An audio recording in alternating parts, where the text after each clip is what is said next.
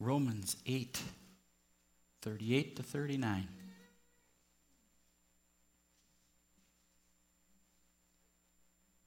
For I am sure that neither death nor life, nor angels nor rulers, nor things present nor things to come, nor powers, nor height, nor depth, nor anything else in all creation will be able to separate us from the love of God in Christ Jesus our Lord.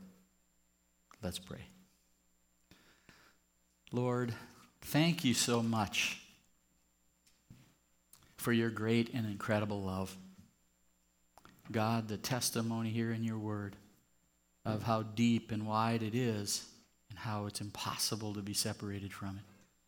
Lord, I would ask today that you would please anoint me to preach your word, that you would help me to be Spirit-led, and that the hearts that hear would be prepared even now for your word, that it would be planted and it would bear fruit for your glory. God, do a miracle in the preaching of your word today. In Jesus' name, amen.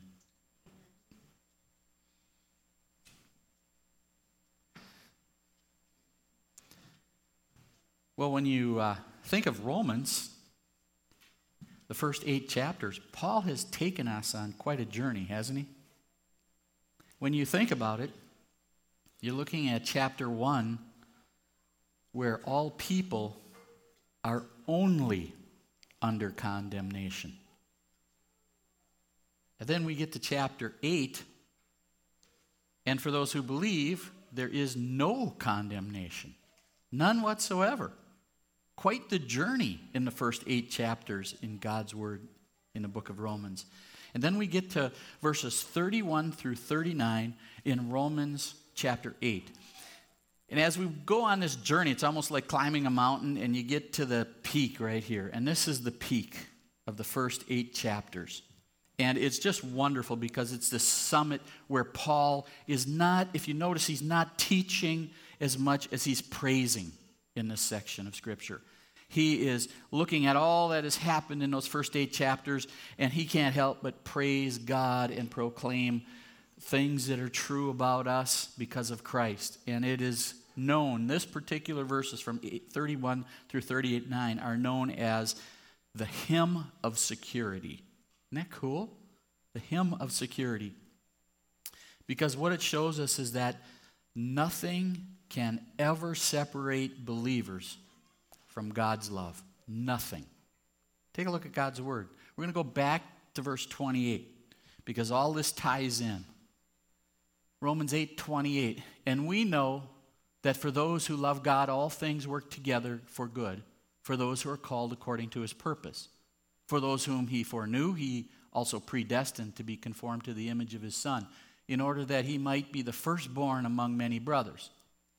And those whom he predestined, he also called. And those whom he called, he also justified. And those whom he justified, he also glorified. What then shall we say to these things? Or, it says here, since or because God is for us, who can be against us? He who did not spare his own Son, but gave him up for us all, how will he also not with him graciously give us all things? A lot there. But it's all tied together. It's all brought together. And you'll see more of the way that the Holy Spirit just knit this section of Scripture together. What it shows us is that the Father made the supreme sacrifice of his very own Son. There was no greater sacrifice ever in the entire existence of time, of this universe, than what the Father did by offering his Son as a sacrifice for all who would, by faith, receive the gift of salvation in Christ alone. He provided our justification is what he did. And that was a huge, huge sacrifice. And so what Scripture is saying here in verses 31 and 32, after it comes through all the progress or the process that God is taking us through to refine us and make us more like Christ, he comes to these verses and we see that if he gave his Son, the greatest sacrifice of all, the greatest gift of all, then why would he withhold lesser things relatively? Why would he do that? Why would he withhold lesser things that are necessary for us to persevere in our faith? He provided our salvation, and he's not going to leave us hanging out there. Hopefully they make it to the end. But God gave this great sacrifice, and he says, you know what? I am going to give you the lesser things. I'm going to enable you to persevere to the end. I'm going to work in your life for your eternal good. And I'm not going to withhold anything in order for that to be accomplished. And I'm going to work towards your eternal glory. And there's nothing I won't do. Nothing. Because it's all secondary compared to offering my son. And we see that nothing can derail God's holy purposes for your life. Why? Well, because God gave you his son. And anything else is lesser. And that's the point that he's making here, is that this gift that God has given is so wonderful, so great, that God would not nullify Jesus' sacrifice by not giving you what you need to keep saved and make it to eternity.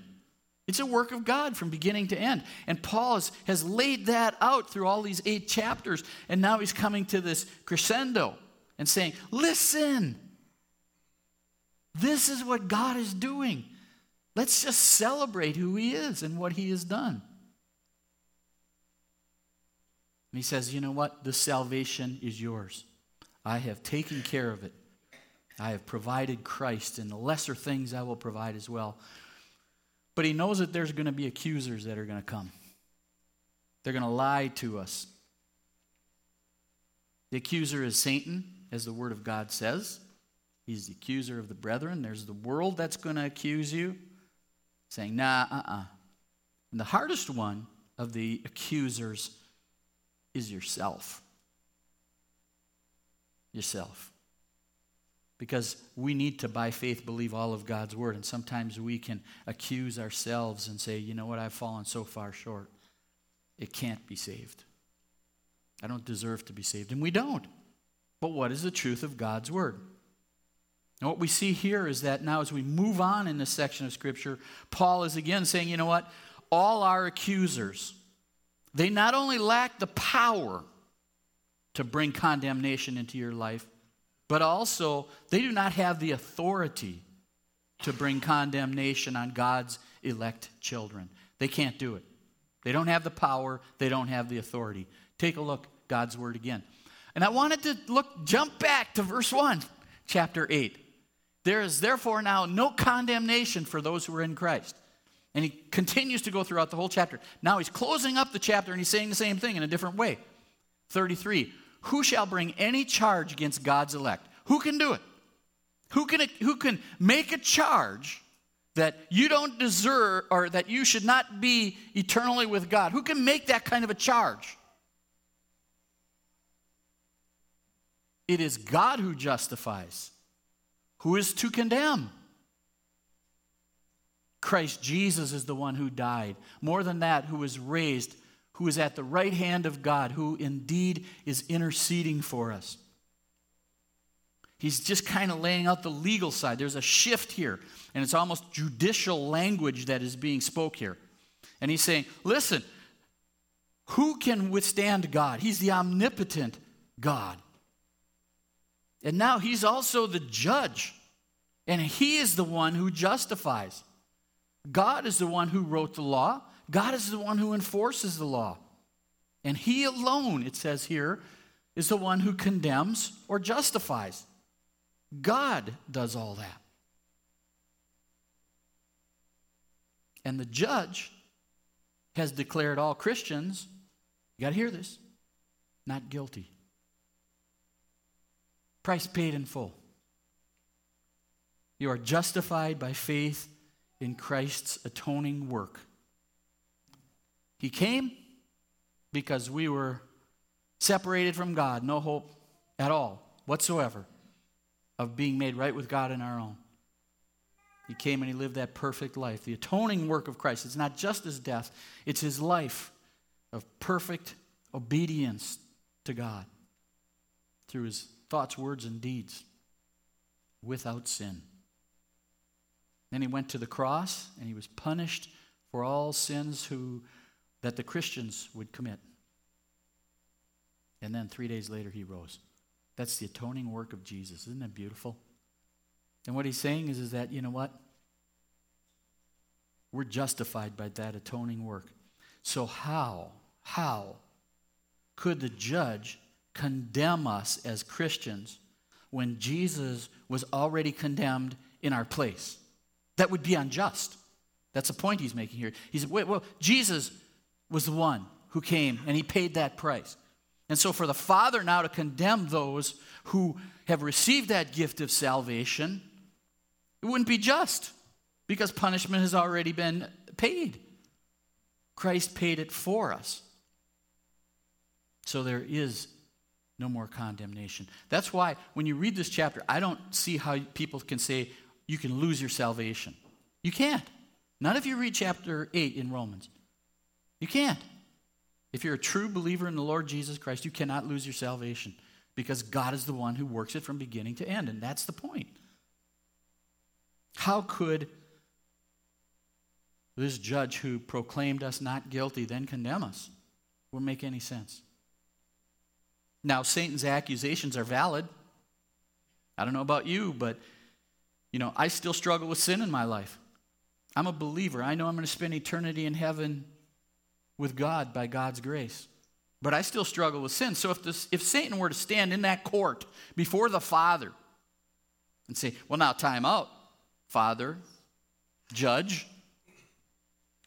Dan's sinning. He deserves to be separated from you for all eternity. His accusations are valid, aren't they? Yesterday, maybe even this morning, we're guilty of sinning. His accusations are valid, but because of Christ's imputed righteousness, his accusation can't stand in court. He can't do it. He can't stand in court and make these accusations and then, okay, God, not well yet. You make a good point. Dan did sin and broke the law. But because of Christ's imputed righteousness to us, what happens is that the Father can say, you know what? All of Dan's sins were paid for. All of them. Not just when he came to know Christ and everything before then, but all of them. They were all covered by the blood of Jesus. Every one of them. And because all of his sins were paid for on the cross by Christ, my statement of not guilty stands. Your accusations may be valid, but they don't bear weight because he has been forgiven. That's what's happening here. He's saying they don't have the authority. God is the judge, and he has declared us not guilty by reason of Christ's atoning work for us. So we can rest in that. We don't have to worry about what could happen. In other words, if you could think of it this way, once the Father's judgment is satisfied, right? Once the judge has said, not guilty, price paid in full, that moment that you came to Christ by God's grace and mercy, and you received that gift of salvation, at that moment, your judgment was satisfied. It was satisfied. And from that point on, any accusations against you, case closed. Don't want to hear them. Taken care of. Oh, not guilty. That's what we see here. Not guilty because of the blood of Christ. Which means that we can never be condemned. Never be condemned. That means that you can never lose your salvation. But what if I struggle with sin and it's a deep dive? Might be. But if you're a believer in the Lord Jesus Christ, a true believer, then you know what? The blood covers that, and God will draw you and restore you. So you can never be condemned. You can never lose your salvation, and you can never, ever be separated from the love of Christ. Never. No matter what's going on in your life, you cannot be separated from the love of Christ. And we have to get that deep in our hearts because the accuser who lives within, we don't want to believe that, do we? We want to wrestle against that. Because we want to accuse ourselves because we know ourselves. And yet, God's word says no. You are not losing your salvation. You are not under condemnation. You are not separated from the love of God. And that's so wonderful because it's about God, not us. He's the one who holds us. But what the enemy, Satan, does in our flesh is we try to use terrible trials in our life to cause us to begin to doubt the love of God. Difficult things that, well, where are you, God? Take a look. Paul continues on in this section of Scripture. Romans 8, 35 through 37. Who shall separate us from the love of Christ? Shall tribulation or distress or persecution or famine or nakedness or danger or sword? As it is written, for your sake we are being killed all the day long. We are not regarded, we are regarded as sheep to be slaughtered. No, in all these things we are more than conquerors through him who loved us.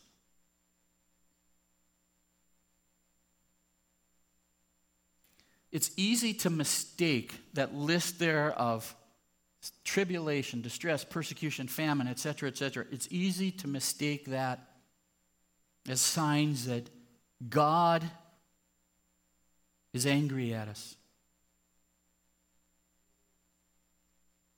That God has abandoned us. It's easy to do that. Hard things going on in life. And they keep coming like wave after wave sometimes in some of our lives. It's easy to wonder, God, where are you? Now, I want you to know that if adversity is coming into your life, it's just, it's there and it keeps coming, I want you to know that that should cause us to do some inner reflection and saying, God, are you disciplining me? Now, God's not going to abandon you and his love has not changed, but he disciplines those he loves, and you're his child. So we have to ask God, is this a discipline in my life? Is there something you're doing that I've done that you're disciplining me for? But you see, the enemy likes to come in here and lie. He says, no, where's God? You've lost the love of God because you're a sinner, and that accusation and all those things are true. He tries to get us to turn our eyes away from God and understanding the truth of Scripture. And what we see is that the love of Christ is with us in all these devastating ways that adversity comes to us. The love of Christ is there. It's there and it will never be removed. Though you may not feel like it is. I get it that some of us are going through very, very difficult things. And we wonder, where are you, Lord? And we know that he loves us, but it doesn't feel like it when you're going through the middle of those things. And Paul is not trying to diminish the difficult things that happen in our lives, nor the responses, the emotional responses that we have to those things. He's not doing that. Not trying to lower them down. He knows what he's talking about, right? This could almost read like Paul's personal note. This is what has gone on in my life. And yet, God loves me. All these things making me more than a conqueror.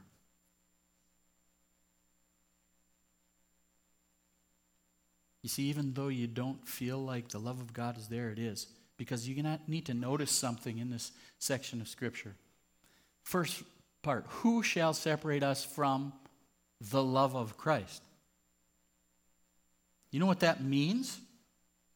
That means his love towards you, not your love towards him.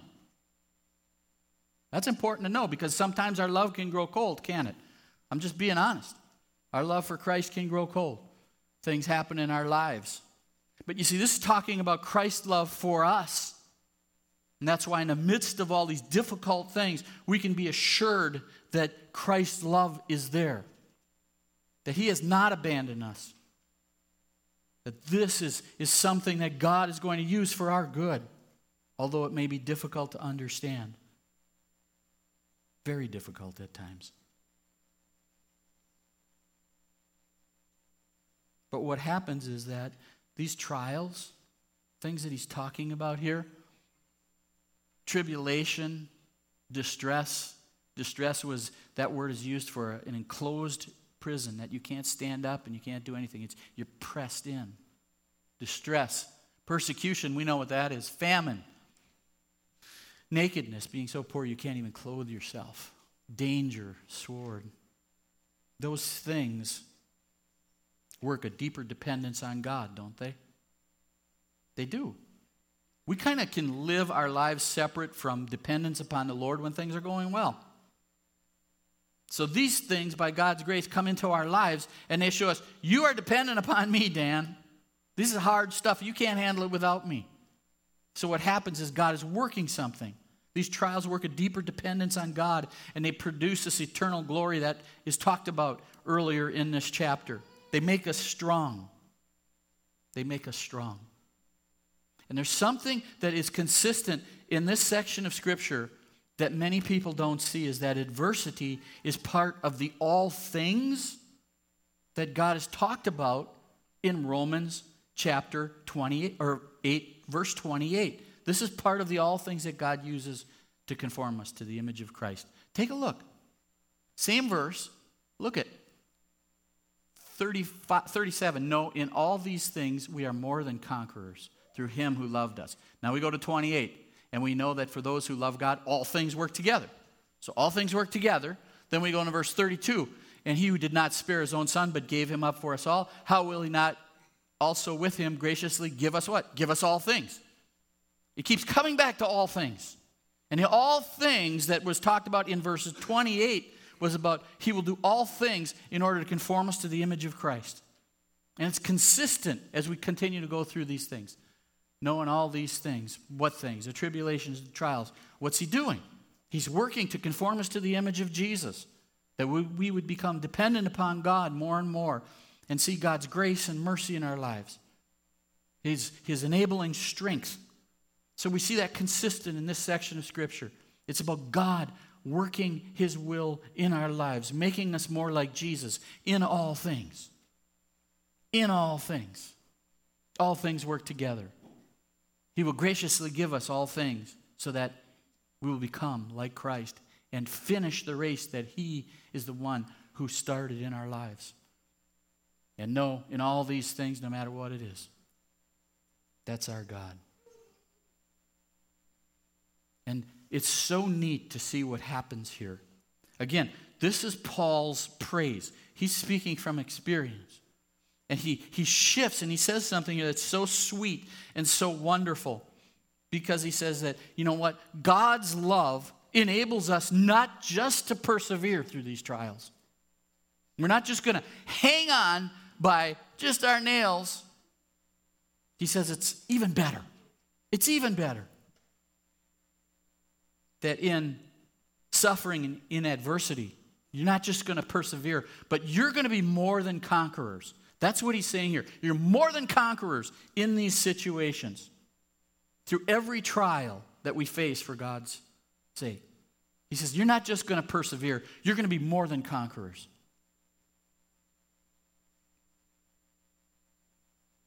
What does that mean? The Greek right there, conquerors, you notice there's right in the center of that Greek word, N-I-K-O, Nike. That's where conquerors. But this is super conquerors. Not just conquering, super conquering. And you go on and you see the word also means vanquish beyond. Decisive victory. That's what God's talking about you and I in our trials and what happens as God enables us to not only persevere, we become super conquerors through those things, even in the midst of them. That's what God's word says. Now, I have to ask you, when you think of a super conqueror, what picture do you get in your head? What do you think of? Do you think of some guy standing on the hill, waving the flag in all destruction behind him? But he's the one who conquered.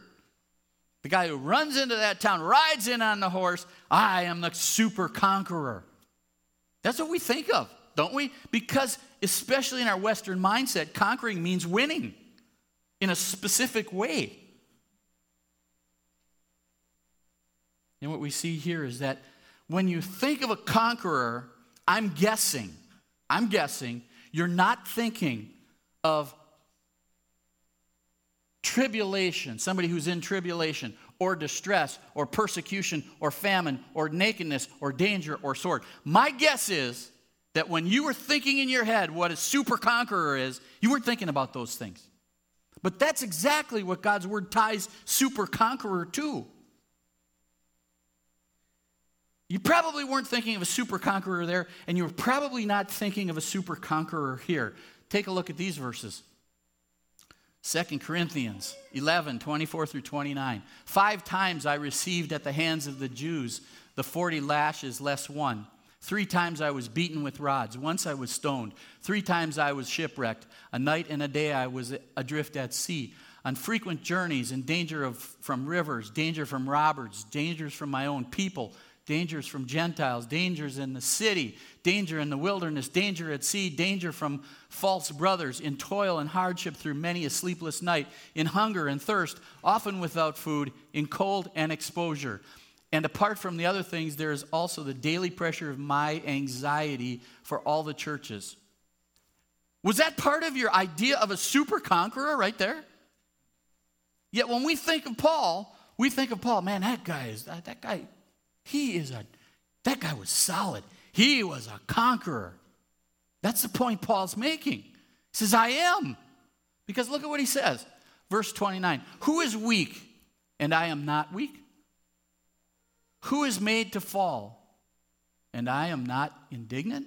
And look at, you jump down just the next chapter, talking about the thorn in his flesh. And he said to me, my grace is sufficient for you. My power is made perfect in weakness. Isn't that weakness all listed above there in chapter 11? That's what he's talking about. He's tying together. And he comes down, therefore I will boast all the more gladly in my weaknesses. Why? Why? So that the power of Christ may rest upon me. I'm a super conqueror because of Jesus. I'm going to boast in my weaknesses because it's about Christ.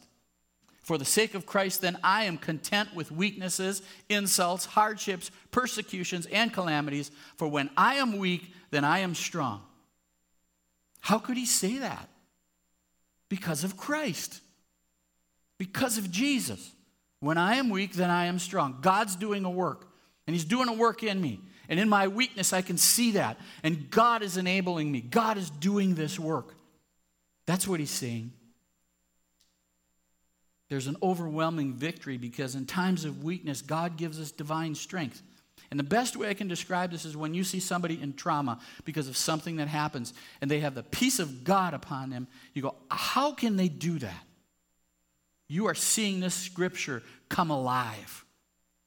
Come alive because they're more than conquerors. God is enabling them. He's empowering them in their weakness, in all these terrible things, that they can still say, well, I still praise God and I'm not blaming God. That's a work of God that is happening, that is making them more than conquerors in that time where other people would come apart without Christ. Saying, no, this is a work of God. In my weakness, I am made strong. That's why I'm a super conqueror, because of what God is doing in me. He's making me more like Jesus, even in the difficult times. And the Holy Spirit will enable us to emerge victorious in this sense. In this sense. Again, American mindset, what do we mean by victorious and super conqueror? Different than Scripture. Holy Spirit enables us to emerge victorious in the sense that we will grow in our faith.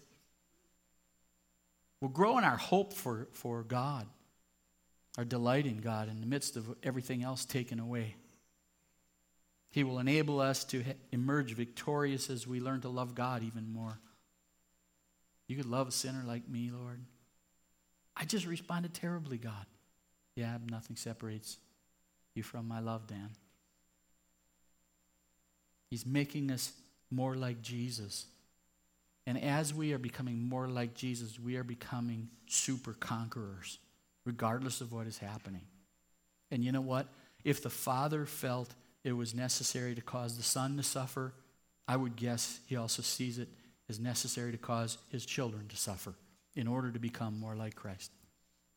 It's a beautiful picture. It really is wonderful. when you think of your life in difficult times, there are moments of doubt and moments of fear. I know there are in my life. You're going through it, you think you don't see any end, no light at the end of the tunnel. Things are hard. You're afraid. You don't know how you're going to get out of it, how you're going to make it through, what's going to happen. But by God's grace, your faith will endure. It will.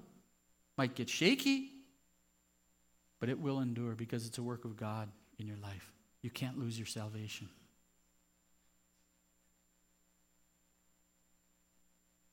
This word conquerors here, in the previous slide, is in present tense. It means this: keep on winning a glorious victory. So that means you will keep on winning a glorious victory. That's what God promises you in your life. You'll keep on winning a glorious victory. Why? Because you're so tough? No, because you're weak. You've got a great God, and who can come against God? He's omnipotent. Nothing. And that's why it says here that absolutely nothing can separate us from God's love or thwart his plans for your life. Nothing. Take a look. Romans 38.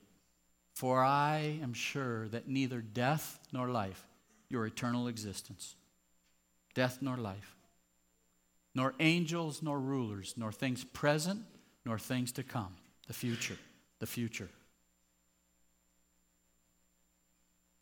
nor powers, nor height, nor depth, probably means heaven and hell or some spatial connotation. Couldn't find a real nail it down, but nor anything else in all creation will be able to separate us from the love of God in Christ Jesus our Lord. That's how he concludes his praise. Through the first 8 chapters of Romans, going from only condemnation to no condemnation.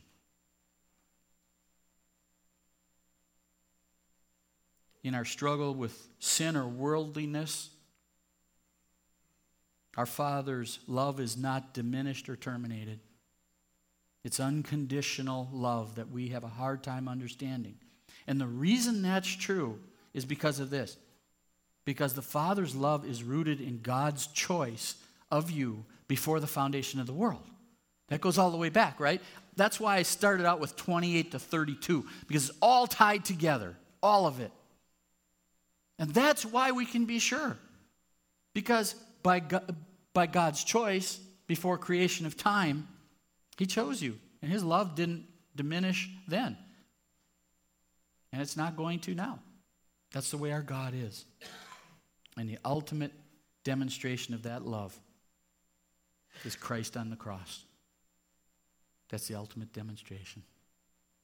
For God so loved the world that he sent his Son. That's the love of God on the cross. For you, for me, from the foundations of the world, God's plan. And nothing can take you out of Father's hands. Nothing. Not even yourself. You can't jump out of his hands. Really? You think you're that powerful? Nothing can do it. What we see is that God's grace in the gospel nullifies all opposition. All opposition against you is nullified because of God's grace. God's grace silences all the accusations against you. From the enemy, from the world, from yourself, God's grace silences all accusations against you. God's grace overrules all condemnation. That's why Romans 8 started out, for now there is no condemnation for those who are in Christ Jesus. You see, God's grace expressed in the gospel overrules all condemnation. God's grace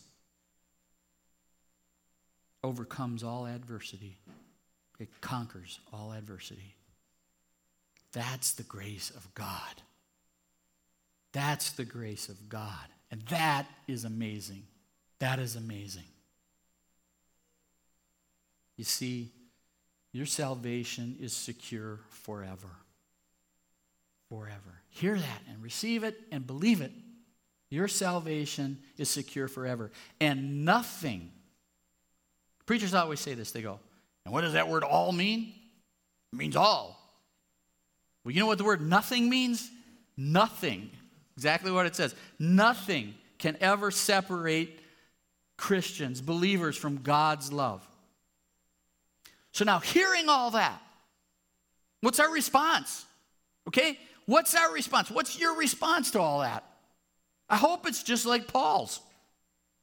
Because remember what I said in the beginning. This is the first 8 chapters coming to the peak, and it seems like Paul is just praising God.